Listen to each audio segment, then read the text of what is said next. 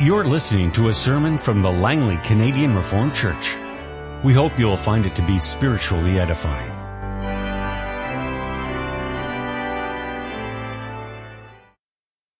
We now take our Bibles and read together two passages of God's holy word.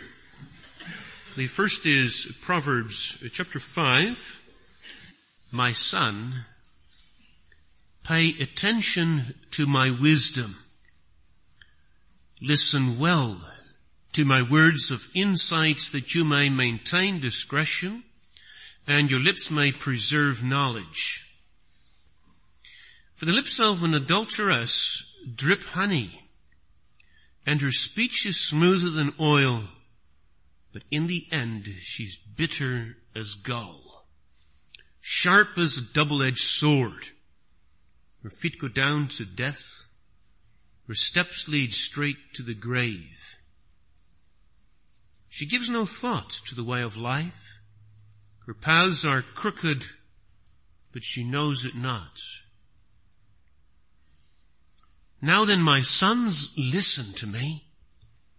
Do not turn aside from what I say. Keep to a path far from her. Do not go near the door of her house, lest you give your best strength to others and your years to one who is cruel. Lest strangers feast on your wealth and your toil enrich another man's house. At the end of your life you will groan when your flesh and body are spent. You will say, how I hated discipline. How my heart spurned correction. I would not obey my teachers or listen to my instructors. I've come to the brink of utter ruin in the midst of the whole assembly. Drink water from your own cistern, running water from your own well. Should your springs overflow in the streets, your streams of water in the public squares, let them be yours alone, never to be shared with strangers. May your fountain be blessed. May you rejoice in the wife of your youth, a lovely doe, a graceful deer. May your breast satisfy you always. May you ever be captivated by her love. Why be captivated, my son, by an adulteress? Why embrace the bosom of another man's wife?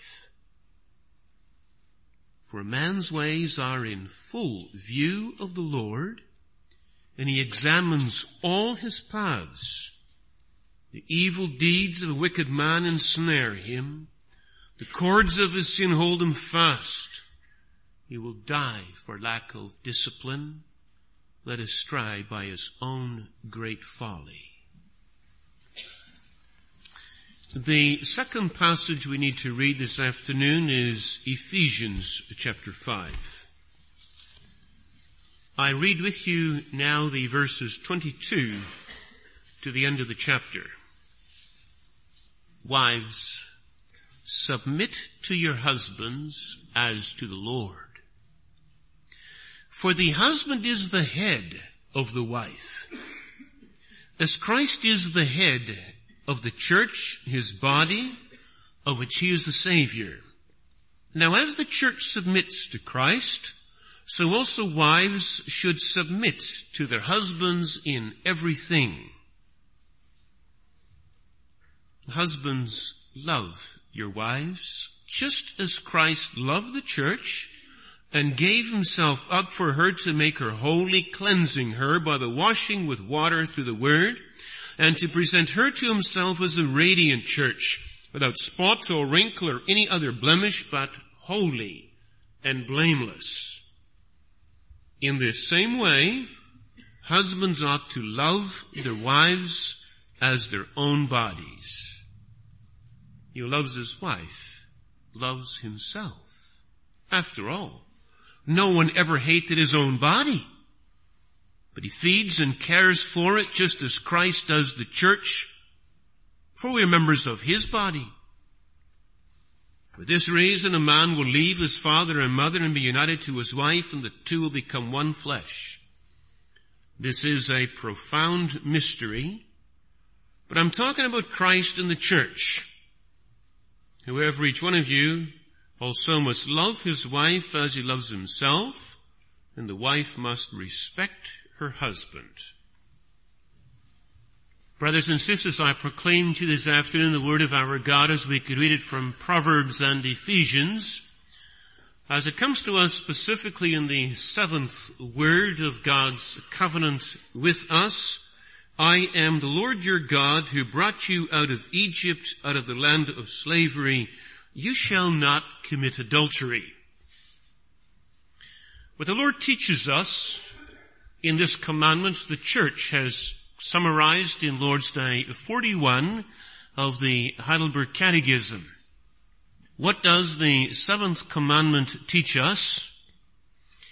That all unchastity is cursed by God. We must therefore detest it from the hearts and live chaste and disciplined lives both within and outside of holy marriage. Does God in this commandment forbid nothing more than adultery and similar shameful sins?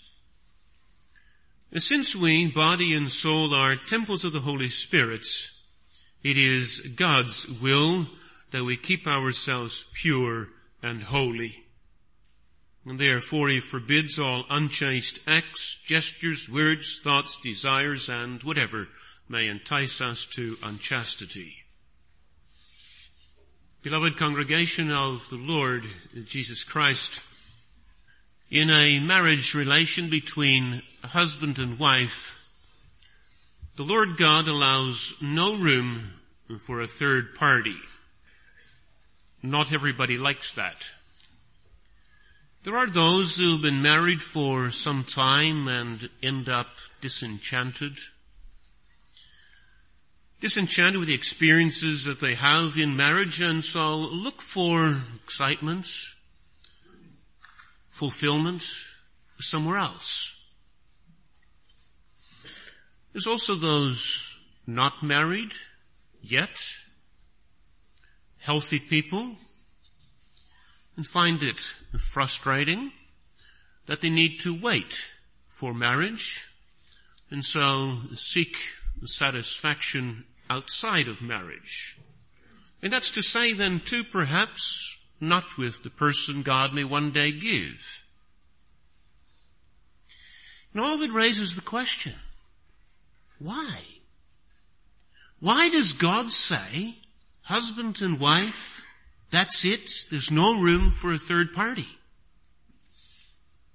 Why not explore and experiment and be satisfied?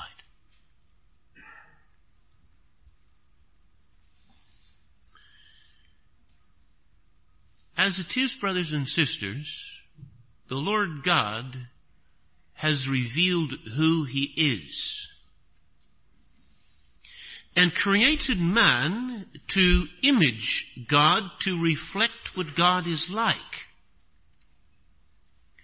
And that's true also in relation to the 7th commandment. God has given this particular command, you shall not commit adultery, because the Lord God wants his people created as they are in the image of God, recreated as they are in the image of God, to reflect what he is like. As God is faithful, so God wants his people to be faithful. I summarized the sermon this afternoon with this theme: God commands the Christian to be faithful to his neighbor as God is faithful to us in Christ. In developing that theme, I asked your attention for 3 points. First, why we are to be faithful. In the second place, what does faithfulness look like? And in third instance, who is able to be faithful? It was, brothers and sisters, at Mount Sinai that the Lord officially laid upon his people Israel the command not to commit adultery. The Lord introduced that command to the people by that preamble that stands on top of the 10 Commandments. I am, said God, from the top of the mountain to the people at the foot. I am the Lord, your God, who brought you out of Egypt. I am your God, said he to the people. Very well. What did the people at the foot of the mountain know about this God?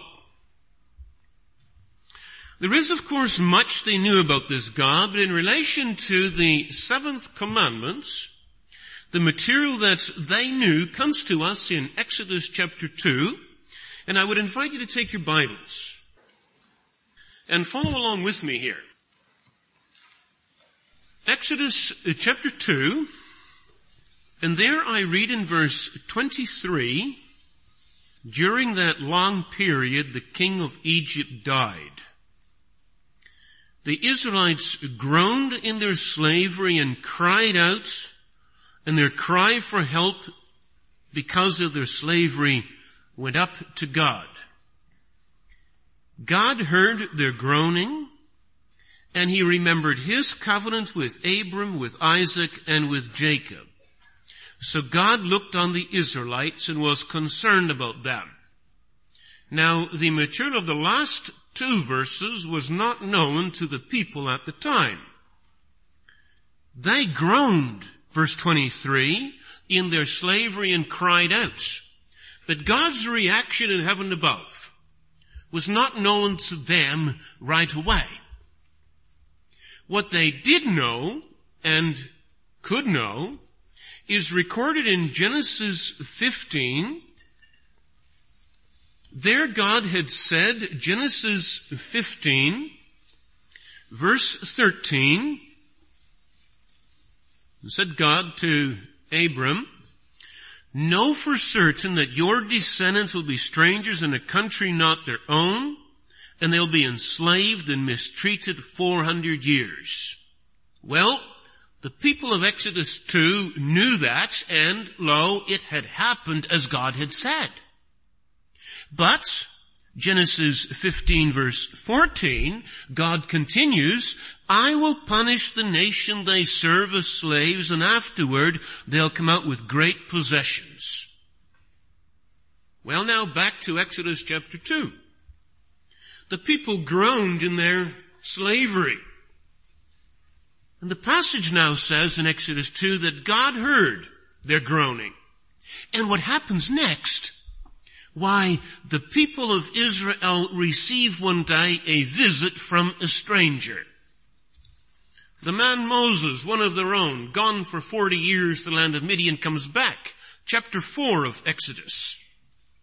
And he says in Exodus chapter 4 verse 29 that all the elders of the people are to come together, and the Israelites too, and Moses through Aaron, verse 30, told them everything the Lord had said to Moses. And what was that? Well, that's the material of chapters 3 and 4. How God has heard the cry of the people, and He's going to keep the word that God had promised 400 years ago in Genesis chapter 15. It says, God, I have heard, and I am going to deliver. I'm going to redeem you from your bondage. And to underline the point, the Lord God caused Moses to do particular signs. And we understand the whole point of it. This God is faithful. He said Israel would be slaves, and they were. God said, I'm going to deliver. Well, and now He's at it. And what happens next? Well, that's the material of chapters 5 and 6 and 7 and so on. And it ends up with the plagues and ultimately with the Exodus as the people cross the Red Sea. They are delivered. And so we come to chapter 15. Exodus 15.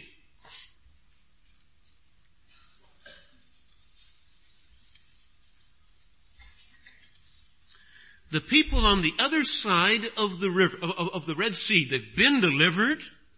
In their gratitude, they sing this song. Chapter 15. And what do they sing?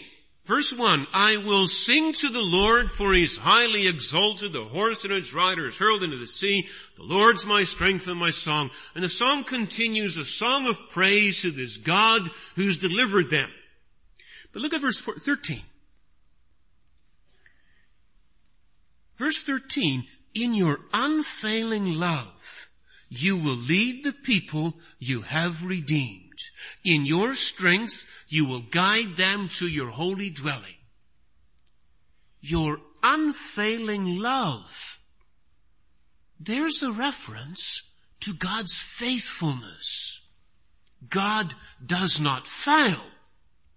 As he said 400 years ago he would do, so he, in the fullness of time with his mighty arm, actually did.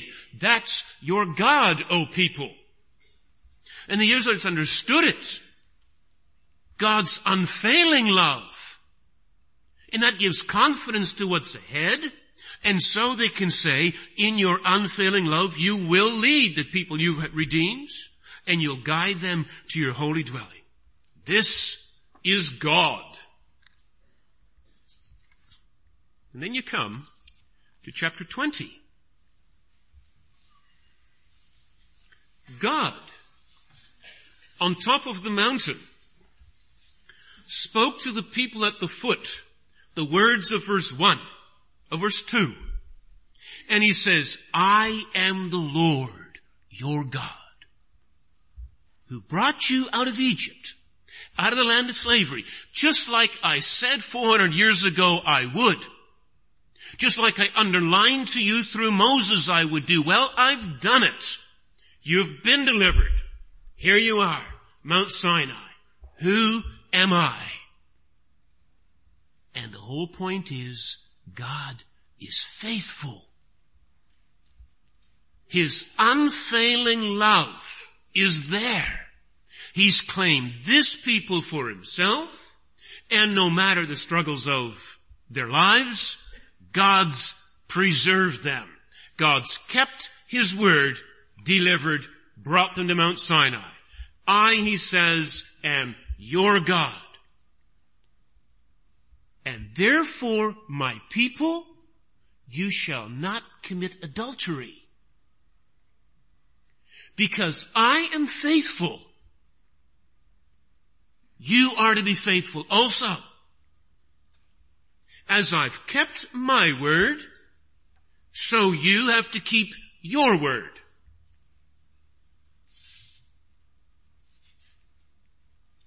Implication? At the foot of the mountain, listening to the voice of God speaking from on top of the mountain, were husbands and wives. What attitude was the husband at the foot of the mountain to have to his wife? He'd once pledged his allegiance to her, promised to be faithful. Says the Lord, now you must stay faithful.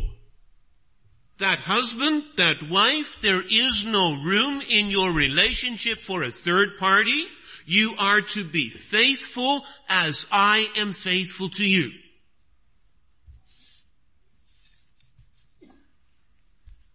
And suppose that husband or that wife chose not to be faithful, committed adultery. Then what? Deuteronomy chapter 22.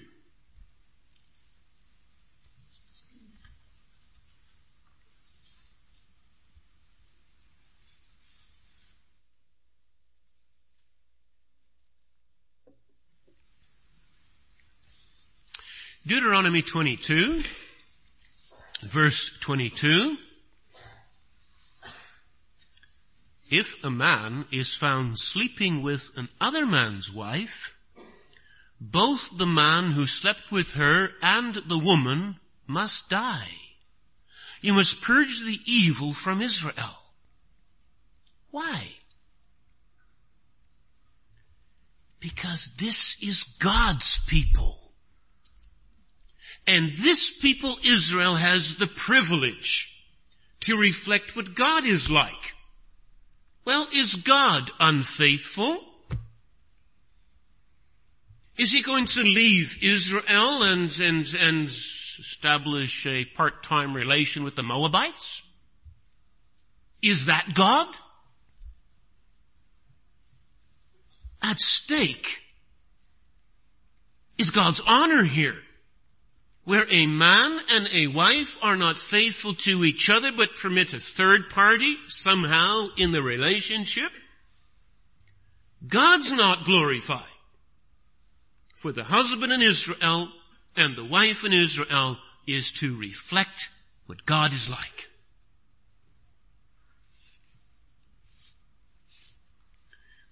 Yet, it's not just the married who are to reflect what God is like, but also those not married. Turn with me to Genesis chapter 2.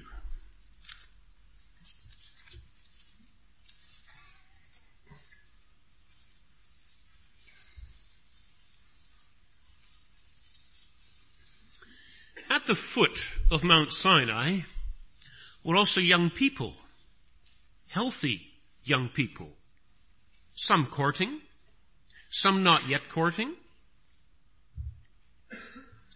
And they knew the word of God as the Lord had revealed it back in Genesis chapter 2.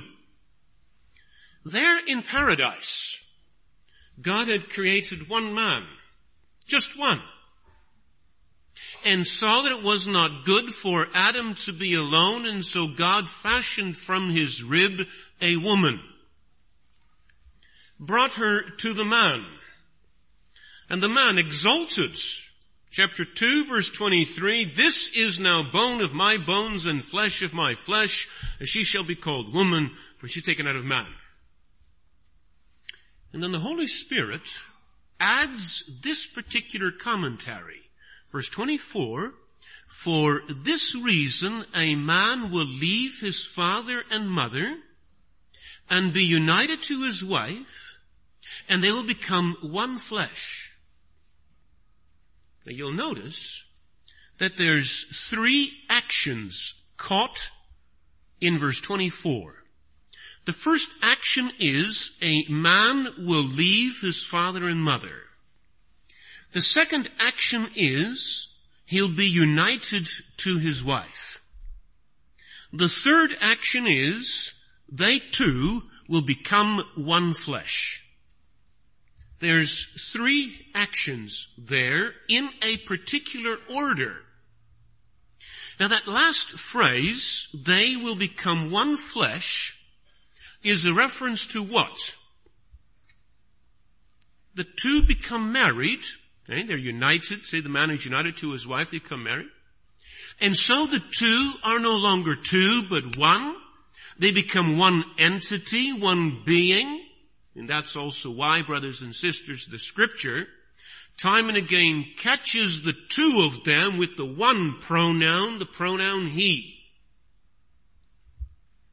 But okay, the two become one flesh. Do we understand that that phrase has in it the notion too of sexual unity? Now why is that action the third of the three actions? What happens if you would make that the first of the three actions, or make it the second of the three actions? In other words, sexual activity before marriage. What happens? You have not done justice to God's created ordinance. God says, first comes leaving father and mother, second comes being united to your wife, and then you become one flesh. And that is why, back to Exodus chapter 20, the people at the foot of the mountain, if those young people were to turn that order back to front, then God had his word to say about it. Exodus 22.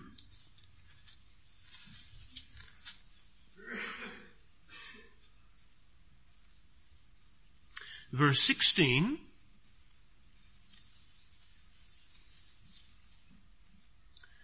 If a man seduces a virgin who is not pledged to be married and sleeps with her, he must pay the bride price, and she shall be his wife.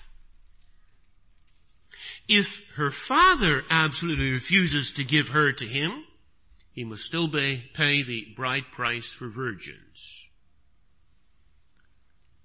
It's transgression of the seventh commandment, adultery.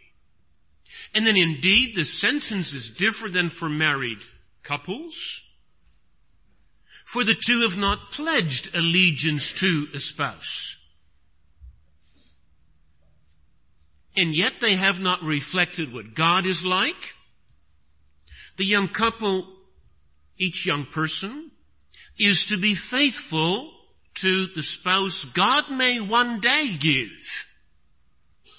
And here this young couple is reaching forward. And not necessarily the couple to the spouse God may give. And hence the sentence of God. His displeasure must marry, alternatively must pay the bride price.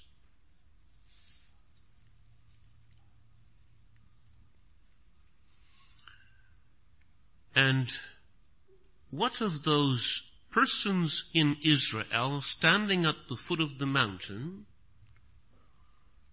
who struggled with homosexuality, had homosexual leanings? What of those at the foot of the mountain who struggled with bestiality? Obviously, those are perversions of God's created order. It's what the Apostle Paul in Romans 1 calls unnatural behavior. God in the beginning created one man and one woman, not two men, nor two women, but one man and one woman. And so, God also pronounced his sentence upon those guilty of this form of adultery. Leviticus chapter 20.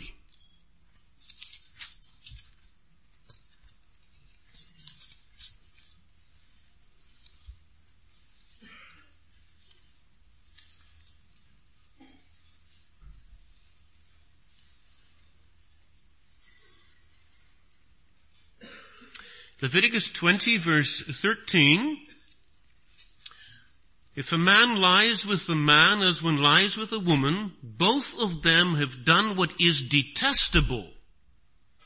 They must be put to death. Their blood will be on their own heads.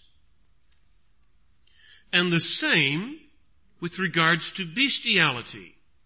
God said in the beginning it's not good for the man to be alone, yet there was no helper for him from the world of animals. So God made a helper in Eve. And those who would disregard that creation ordinance, well, Leviticus 20 verse 15.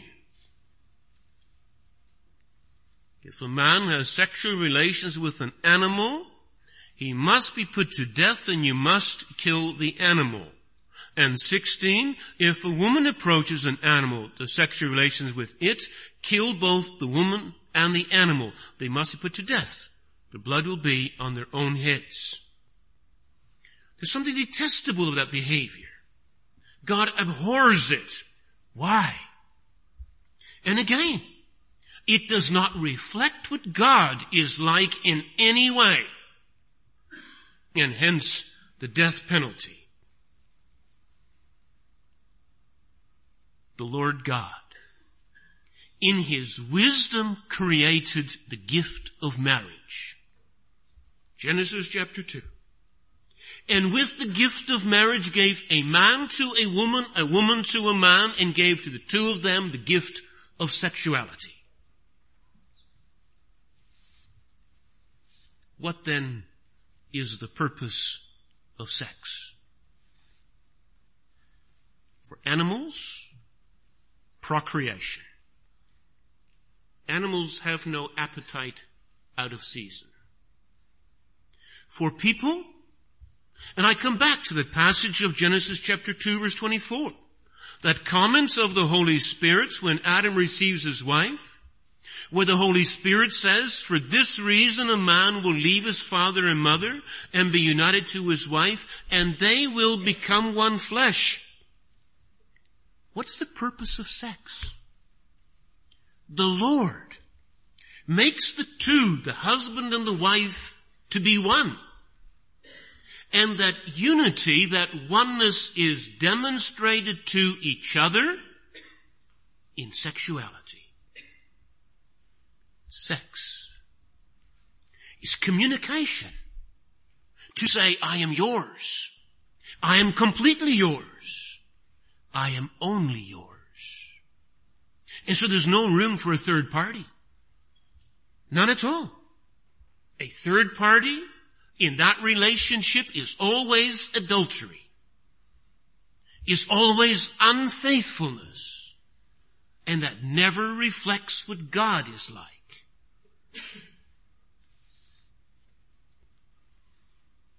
And now I need, brothers and sisters, to take this farther. Just what is God like? We've traced a bit of God's identity up to the moment of Mount Sinai. But the intriguing thing is that the prophets, and perhaps turn with me to Jeremiah chapter 3. The prophets describe God's relation to Israel as one of marriage. Jeremiah chapter 3,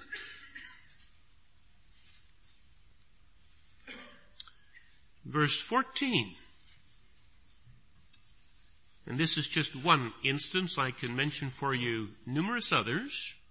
But verse 14 says, "The Lord through the prophet, return faithless people, declares the Lord, for I am your husband."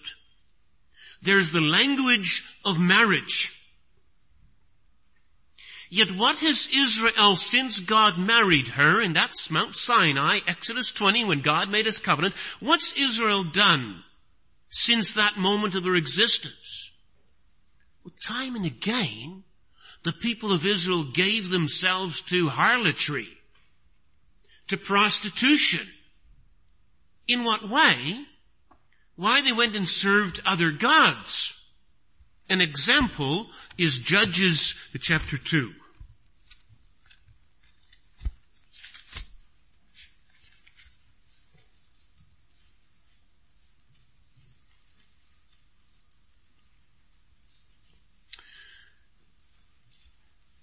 Judges chapter 2. Consider verse 11. The Israelites, once they had settled in the promised land, did evil in the eyes of the Lord and served the Baals.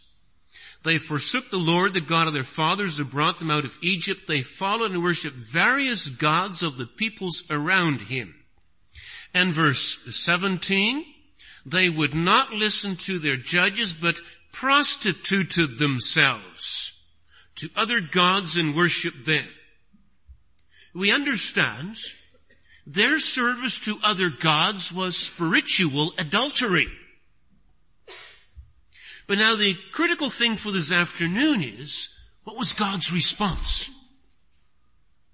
Was God's response, well, because you have committed adultery, I shall leave you, I am free from you, and I shall go and make a covenant with the Moabites? Or some other nation on the far side of the globe? And the intriguing thing, congregation, is that God never did that.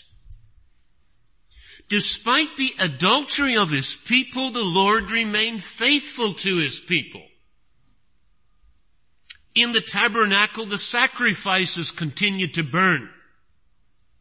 Always the gospel of redemption was proclaimed. The animal dies instead of the people. Always God remained faithful. He continued to supply his people with their needs, both physical and spiritual, cause the word to go to his bride time and time again through the various prophets. And in the fullness of time, he sent his only son.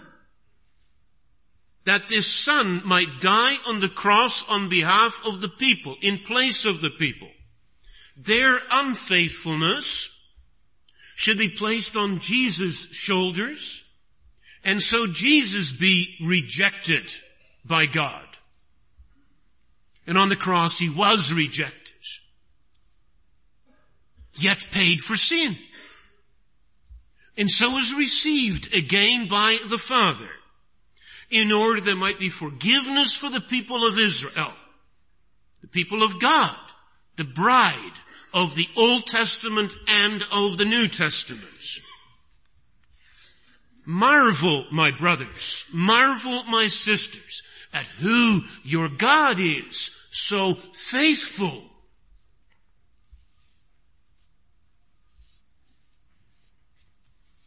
And so our second point, what does faithfulness look like? We have some sense now of what faithfulness in God looks like. What does God want faithfulness in our lives, in our marriages concretely to look like?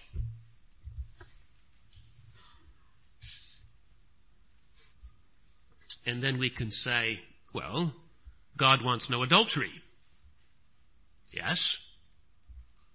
And God does not want anyone before marriage to reach forward into a married state. True. Yet, congregation, we can say far more about what faithfulness is to look like. And again, turn with me back to Genesis chapter 2.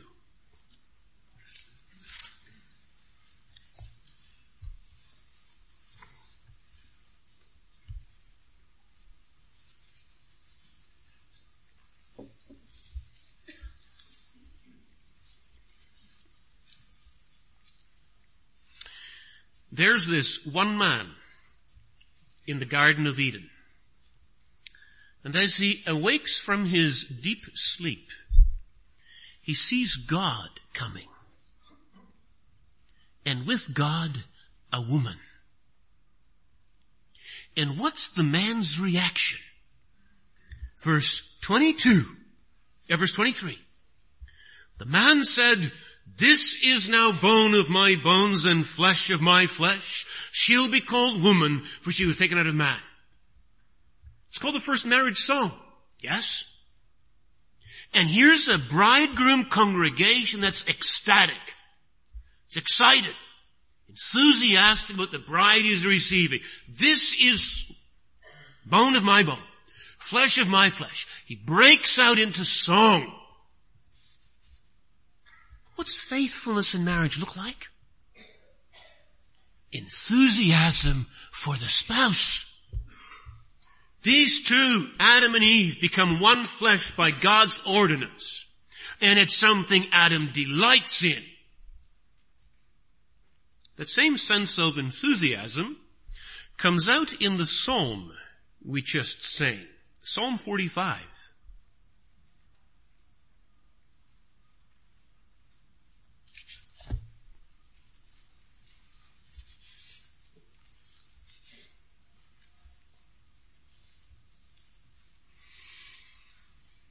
As I mentioned before, it says on top of the psalm, this is a wedding song.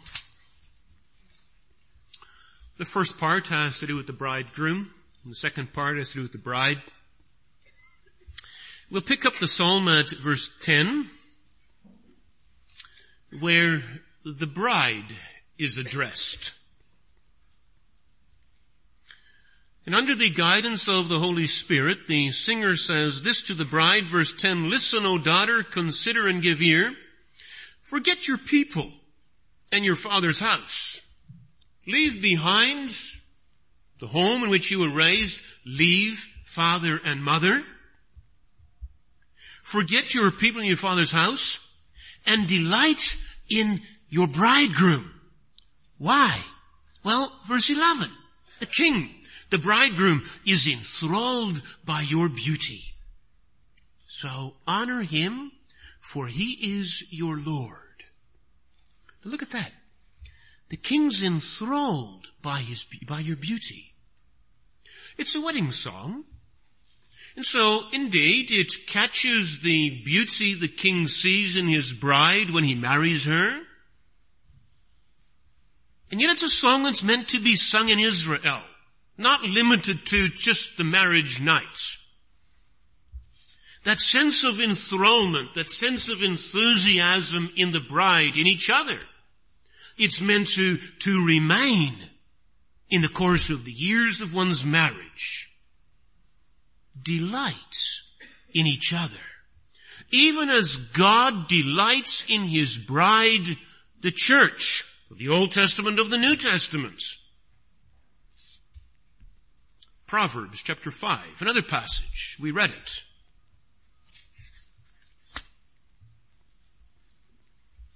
What's faithfulness look like? Simply limited to stay away from the adulteress? Well, yes, that's part of it, for sure. But there's more. There's also verse 15. Drink water from your own cistern, running water from your own well. The reference to marriage. Indeed, verse 19, a lovely doe, a graceful deer. May her breast satisfy you always. May you ever be captivated by her love.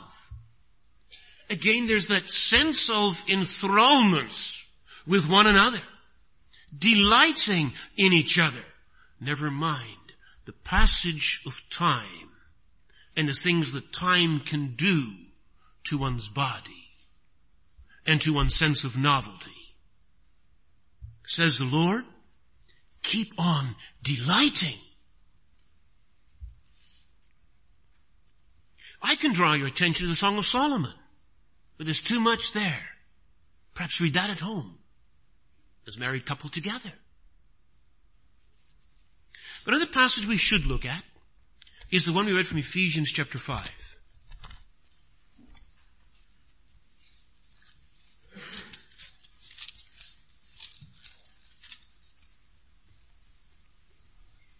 What does faithfulness look like?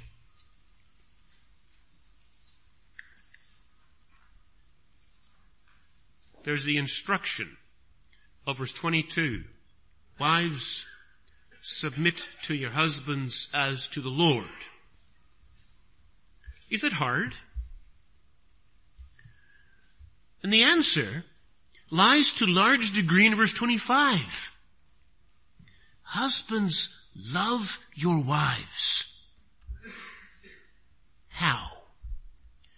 Just as Christ loved the church and gave himself up for her to make her holy, cleansing her by the washing with water through the word, to present her to himself as a radiant church without stain or wrinkle or any other blemish, but holy and blameless. That's what Christ did.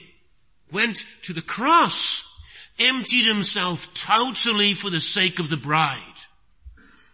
That's love. That's faithfulness to the spouse. And so the Holy Spirit says through the Apostle Paul, verse 28, in the same way, just as Christ emptied himself, in the same way husbands ought to love their wives as their own bodies. He loves his wife, loves himself. After all, no one ever hated his own body, but he feeds and cares for it. And who do you think is meant by the phrase, his own body, in verse 29?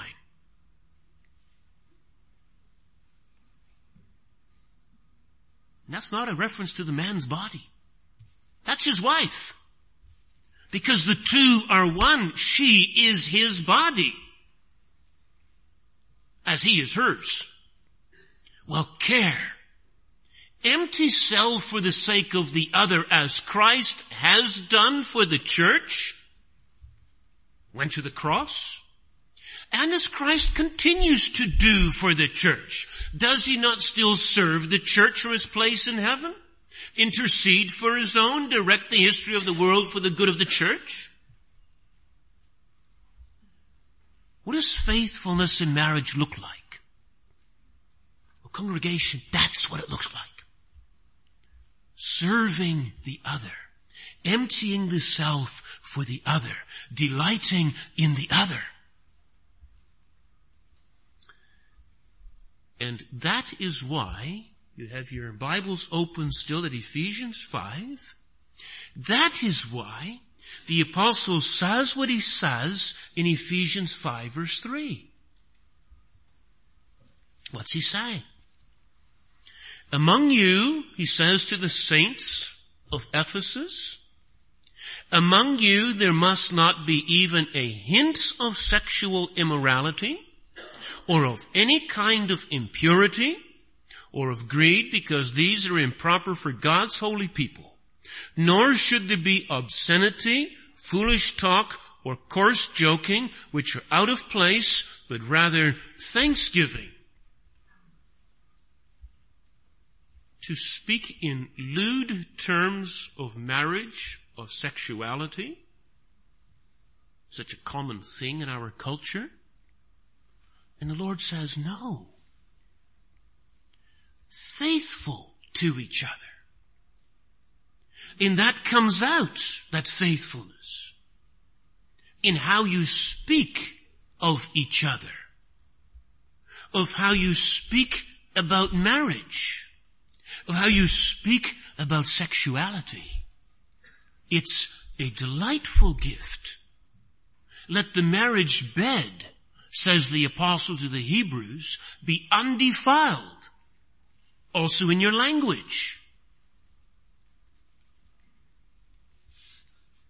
And not just in your language, but the way you dress.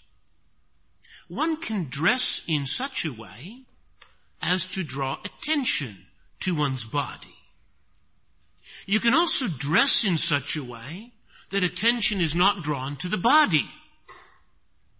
Yet what is God's ordinance? The body is for the spouse and not for the public. What does faithfulness in marriage look like? In how you dress. Dressing in such a way that it's clear I draw no attention to my body. That's for my loved one, my other half. Faithfulness. It involves too that you guard your eyes. What do you see? What do you let yourself see? In our day, there's so much you can see. Pornography. And it perverts so much. What is God's will? Faithful to each other. In marriage, before marriage, after marriage. Faithful as God is faithful. And that brings us to our last point. Who, oh who, is able to be faithful? Given the culture in which we live, given the hormones we have, is it possible to be faithful as God is faithful? And we say, we fall so short. Even to look at a woman and lust for her, says Jesus, is sin. Who dares to say then that we're without sin here? But here, beloved of the Lord, is the gospel of the Lord. He gave His Son, such is His faithfulness. He gave His Son that there might be forgiveness for sin, for all our sins. Sins too against the seventh commandment. Forgiveness. Because of who God is. Turn with me to Paul's letter to the Corinthians. 1 Corinthians chapter 6.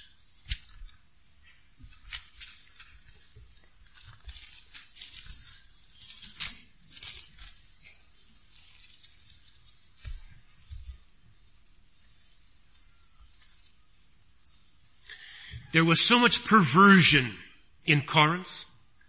So much of sex. The place was known for its rampant sexuality. But the gospel came to Corinth. People were changed. And what does the apostle say? Chapter 6, verse 9. Do you not know that the wicked will not inherit the kingdom of God? Do not be deceived. Neither the sexually immoral, nor idolaters, nor adulterers, nor male prostitutes, nor homosexual offenders, nor thieves, and the list goes on, will inherit the kingdom of God. And that is what some of you were, says the apostle to these Christians of Corinth. That's what some of you were. He doesn't say, that's what some of you are. Because people repentant of sin are forgiven sin and changed. Look at verse 11. That's what some of you were, but you were washed of your sins. You were sanctified. You were justified in the name of the Lord Jesus Christ and by the Spirit of our God. These Christians, once adulterers, once homosexuals, once sexually immoral, are washed clean of their sin and so justified in the eyes of God. And not just washed clean of their sin in Christ's blood, but changed also through Christ's Spirit. And so, they're a new people. Are they able now to be faithful? Yes. Yes. Galatians chapter 5.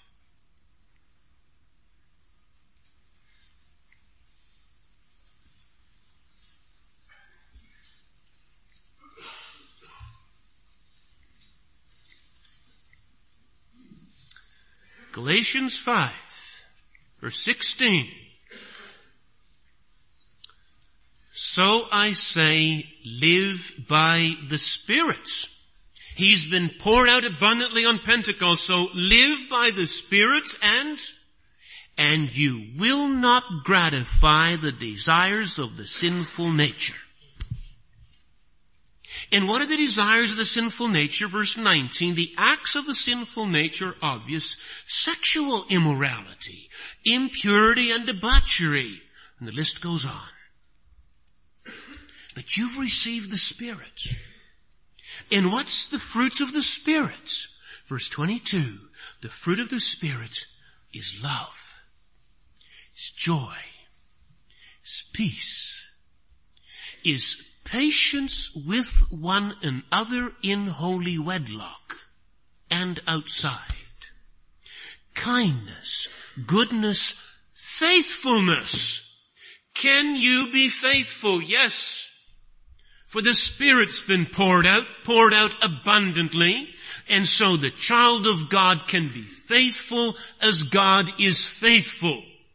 As a matter of fact, the child of God receives too the gift, verse 23, of self-control.